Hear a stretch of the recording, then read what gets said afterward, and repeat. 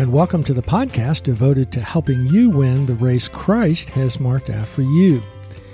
Every loving parent or grandparent wants to see his child embrace his gender design and calling to pursue godly manhood or womanhood. This episode explains some of the best ways we can help him or her to do so.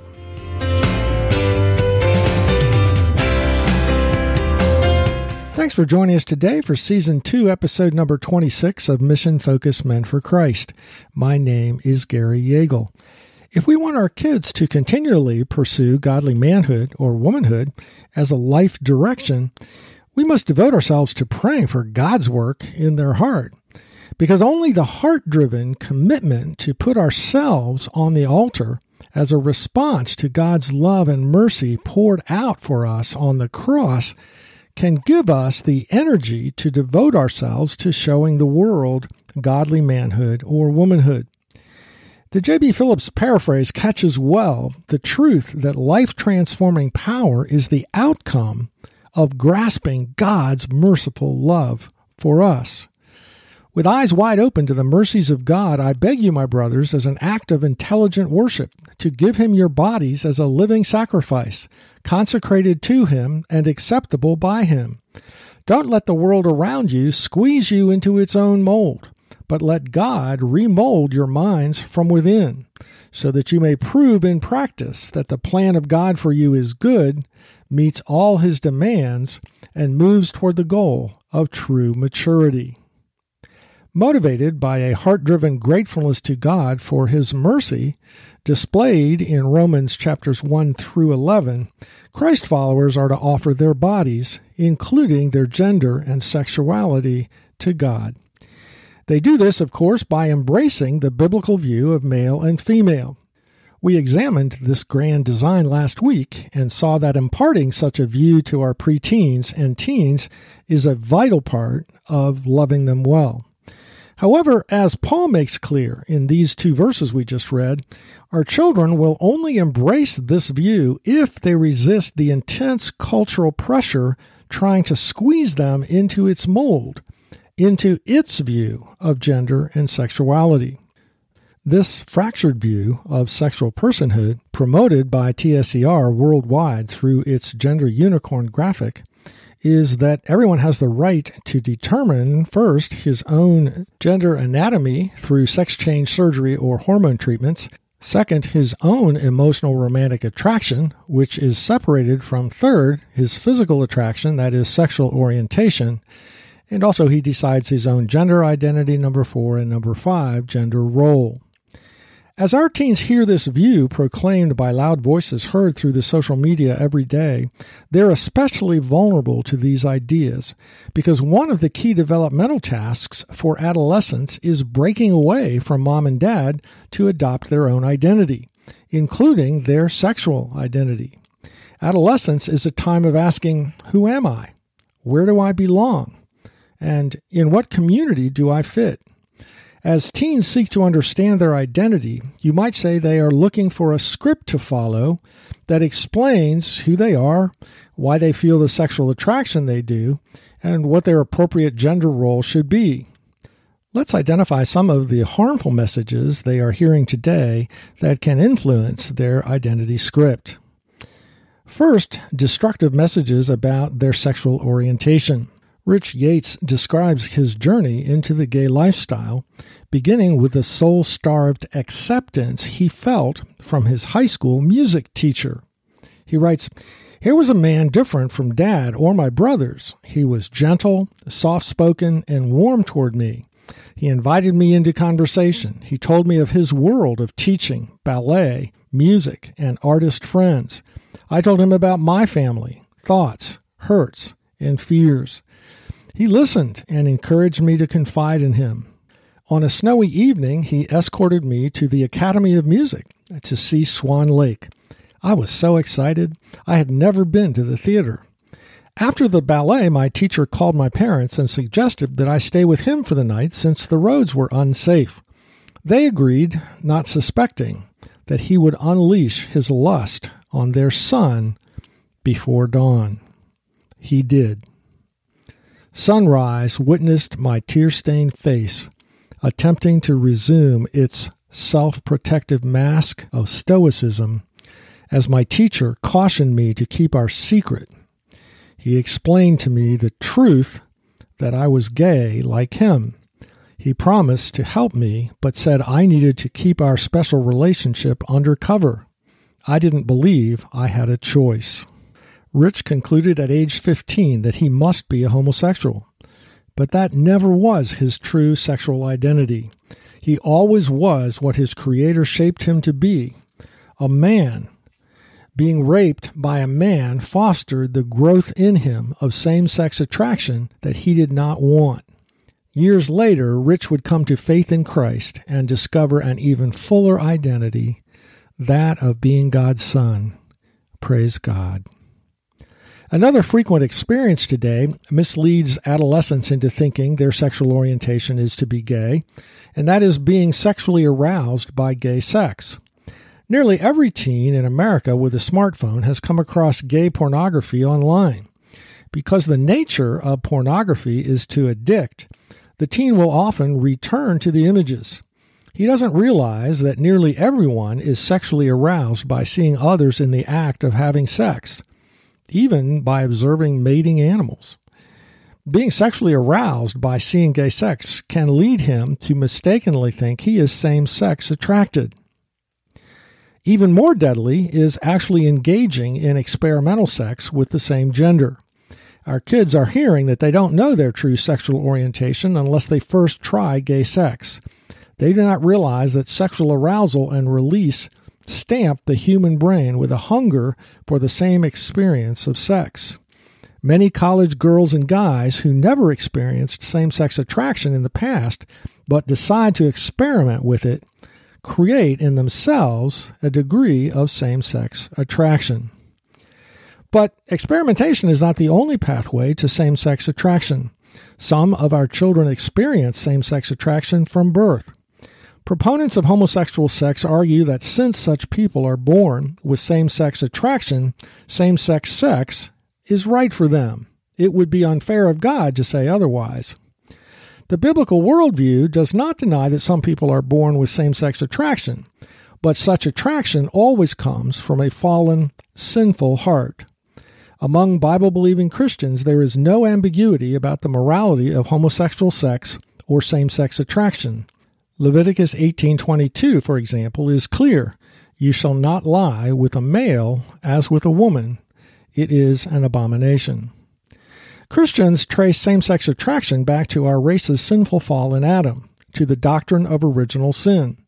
R.C. Sproul explains, as a result of the sin of Adam and Eve, the entire human race fell, and our nature as human beings since the fall has been influenced by the power of evil. We are not sinners because we sin so much as we sin because we are sinners. Every human being comes into this world made in God's image with the law of God written on his heart, but also with a sinful nature. Paul tells us that from that sinful nature proceed sexual immorality, impurity, sensuality, idolatry, sorcery, enmity, strife, jealousy, fits of rage, rivalries, dissensions, divisions, envy, drunkenness, orgies, and things like these. Same-sex attraction, like all other forms of sexual brokenness, comes from our fallen, sinful heart. Just as some humans are more susceptible than others to the sin of selfish anger, or jealousy, or alcohol abuse, or heterosexual lust, others are more susceptible than others to the sin of same-sex lust. Same-sex lust can only come from a heart that is corrupted by sin. Thinking clearly about this issue is imperative. The identity script that our same-sex attracted Christian kids need is that they belong in the body of Christ with their peers who also have a sinful nature that makes them prone to sins like selfish anger, heterosexual lust, rebellion, bitterness, envy, and so forth. But that is not the message they are hearing. No matter what the source of same-sex attraction, whether, as we've seen, it's same-sex rape, getting sexually addicted to gay porn, experimenting with gay sex, or being same-sex attracted from birth, for most Christian kids, the thought that they might be same-sex attracted is terrifying. These are some of the questions tearing them up inside when this happens. Why do I feel attraction towards others of the same sex? What do my attractions mean? Who am I in light of what I am feeling? How do I reconcile my same-sex attraction in light of my Christian faith? How can I be close to God when He doesn't love me since I'm same-sex attracted? Why doesn't God heal me? I've asked Him to take away my same-sex attraction. Where can I find those who will love and accept me for who I am? If a Christian teen experiencing same-sex attraction gets no answers to the above questions about himself from his spiritual leaders, the "I'm gay" identity script supplied by the LGBTQ movement is very likely to resonate with him. That script reads, first, same-sex attractions reflect real differences between people, not just behavior choices. Second, these attractions accurately signal who you are as a person. Third, your attractions reside at the core of your identity, your sense of self. Fourth, if you are gay as the sexual orientation part of your identity, it makes sense to follow through and act on what you feel, your attractions, because you are expressing and enjoying who you are. When parents and churches don't help teens with biblical explanations of same-sex attraction and related gender questions, Christian teens usually buy into the LGBTQ identity script. Here are some sobering words from a specialist working with Christian teens who experience same-sex attraction. He writes, "Our research has shown that most youth who opt for the gay identity script find it more emotionally compelling than the identity script they are receiving from their local church. A gay identity provides meaning, purpose, and dignity to a person who would otherwise live in shame. That means Christian parents and church leaders must provide teens who experience same-sex attraction an entirely different biblical identity script. Such a script recognizes that same-sex attraction is one among many of the sinful impulses Christians experience. It reinforces the fact that he belongs, as all Christians do, in community with other believers, and it emphasizes that his true identity in Christ is to be a beloved son or daughter of God." So those are some destructive messages about sexual orientation. How about destructive messages about gender identity? Teens who experience same-sex attraction are not the only ones at risk for reaching the wrong conclusions about their gender identity. Christian teens and preteens are increasingly confused by the prevalence of the transgender identity script. As they sort out who they are, they inevitably compare themselves to others. They often see traits in themselves that don't fit the stereotype they have built in their own mind. They may not feel like girly girls or tough boys. When they don't fit their own, usually misguided gender stereotype, they may open themselves up to parts of the transgender identity script. But doubting their created gender identity is a pathway to destruction. So in today's world, it is essential that we first strip off our own stereotypes of male and female, pressing back to the biblical definition of godly manhood and womanhood. That was our goal in the last episode. Second, stress God's magnificent creativity. No two portraits of godly manhood ever look the same, nor are two expressions of godly womanhood ever alike. And third, observe and affirm the godly masculine traits we do see in our sons and virtuous feminine traits we observe in our daughters. The rising generation is also constantly hearing destructive messages about gender roles. We know that vibrant marriages, emotional wholeness, and strong families for our children and grandchildren result from following God's design of male and female who have different needs, responsibilities, and callings in the family. But there are big obstacles our kids must overcome to follow that design.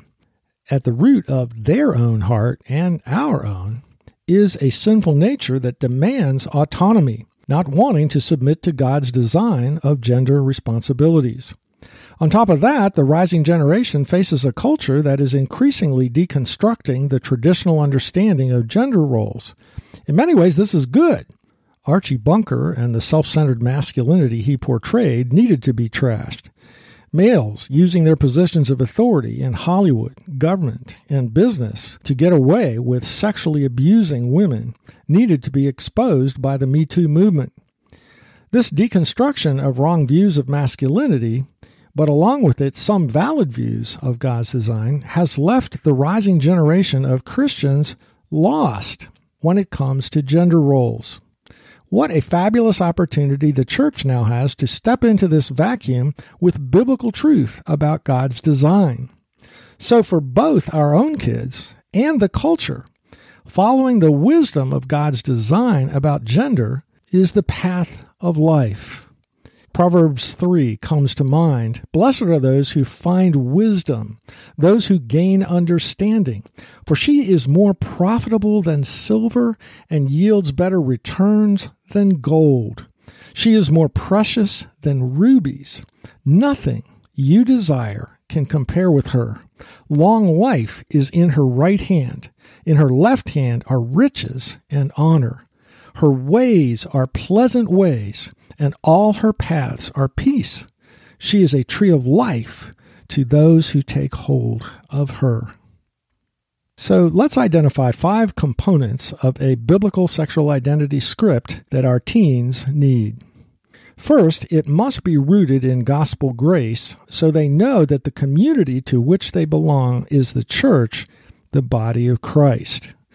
Adults who guide children into their God-given identity must be those who know that they themselves need the gospel of grace for their life every single day. Sexuality is deeply personal. Feelings of same-sex attraction or doubts about one's manliness or femininity are shameful. Teens will only open up about their struggles to adults who exhibit brokenness over their own sin and a continual recognition of their own spiritual poverty. Christian teens must deeply believe that Christianity is for the prodigal in Luke 15 and not the elder brother. Especially if they experience same-sex attraction, they will feel like their unique struggle is too shameful for them to find community inside the fellowship of the church. We must convince them otherwise. Number 2, a biblical identity script recognizes that as believers, their truest identity is to be in Christ and through Him adopted as children of God. Paul prays that the Ephesians, being rooted and grounded in love, might be able to grasp the love of Christ that surpasses knowledge. The Apostle John marvels at the new identity that belongs to those who come to faith in Christ. Consider the incredible love that the Father has shown us in allowing us to be called children of God. And that is not just what we are called, but what we are. We must help teens find their identity in belonging to Christ and in being the beloved son or daughter of their heavenly Father who delights in them. Number 3, a biblical identity script explains why they don't fit into the secular world around them. Peter challenges his readers to consider their special identity in the world. But you are a chosen race, a royal priesthood, a holy nation, a people for His own possession, that you may proclaim the excellencies of Him who called you out of darkness into His marvelous light. The splitting apart of the human person into biological sex, sexual orientation, gender identity, and gender roles comes from the world of darkness.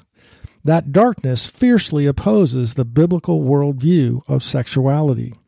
But as Abraham's posterity was chosen not to fit into the fallen world, but to be a blessing to it, Christians, the spiritual seed of Abraham, are to be a blessing to the world, which is still shrouded in the darkness of sin. Jesus said, "You are the light of the world. A city on a hill cannot be hidden, nor do people light a lamp and put it under a basket, but on a stand, and it gives light to all in the house." Number 4, a biblical identity script emphasizes that they are uniquely designed by God. Teens measuring their manliness or femininity by comparing themselves to their friends is folly. Psalm 139 tells them that God fashioned them in the womb. And Ephesians 2:10 reads, "For we are His workmanship, created in Christ Jesus for good works, which He prepared beforehand that we should walk in them." Helping teens experience their unique design, spiritual gifts, natural abilities, personality strengths, and so forth, should be part of helping them grow into adulthood. Number 5, a biblical identity script motivates boys to pursue godly manhood and girls to pursue godly womanhood. Paul gives us a glimpse into his view of a father's job when he said to the church at Thessalonica, "You know how, like a father with his children, we exhorted each one of you and encouraged you and charged you." Confusing messages about gender sent through the social media explode in your child's soul every day, tearing down the building blocks your child needs to have for healthy sexual self-understanding. Our kids need that foundation rebuilt with words of praise from you as a father or grandfather that articulate the biblical worldview of sexuality. They need their sexual self-image built up and strengthened with your words, affirming your son's masculine traits and your daughter's feminine ones. Such a regular dose of verbal vitamins will affirm and inspire your children as they pursue godly manhood and womanhood.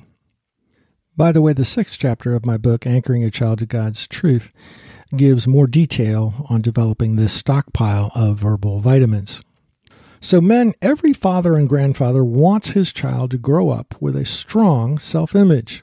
Today's culture requires that such an image is grounded in a clear biblical view of gender, helps them understand why they can expect rejection for embracing a biblical role, and shows them that following God's design of male and female differently to complete each other is not only the path of life, but that it brings glory to God as our marriage images God Himself, the three persons of the Trinity who love one another.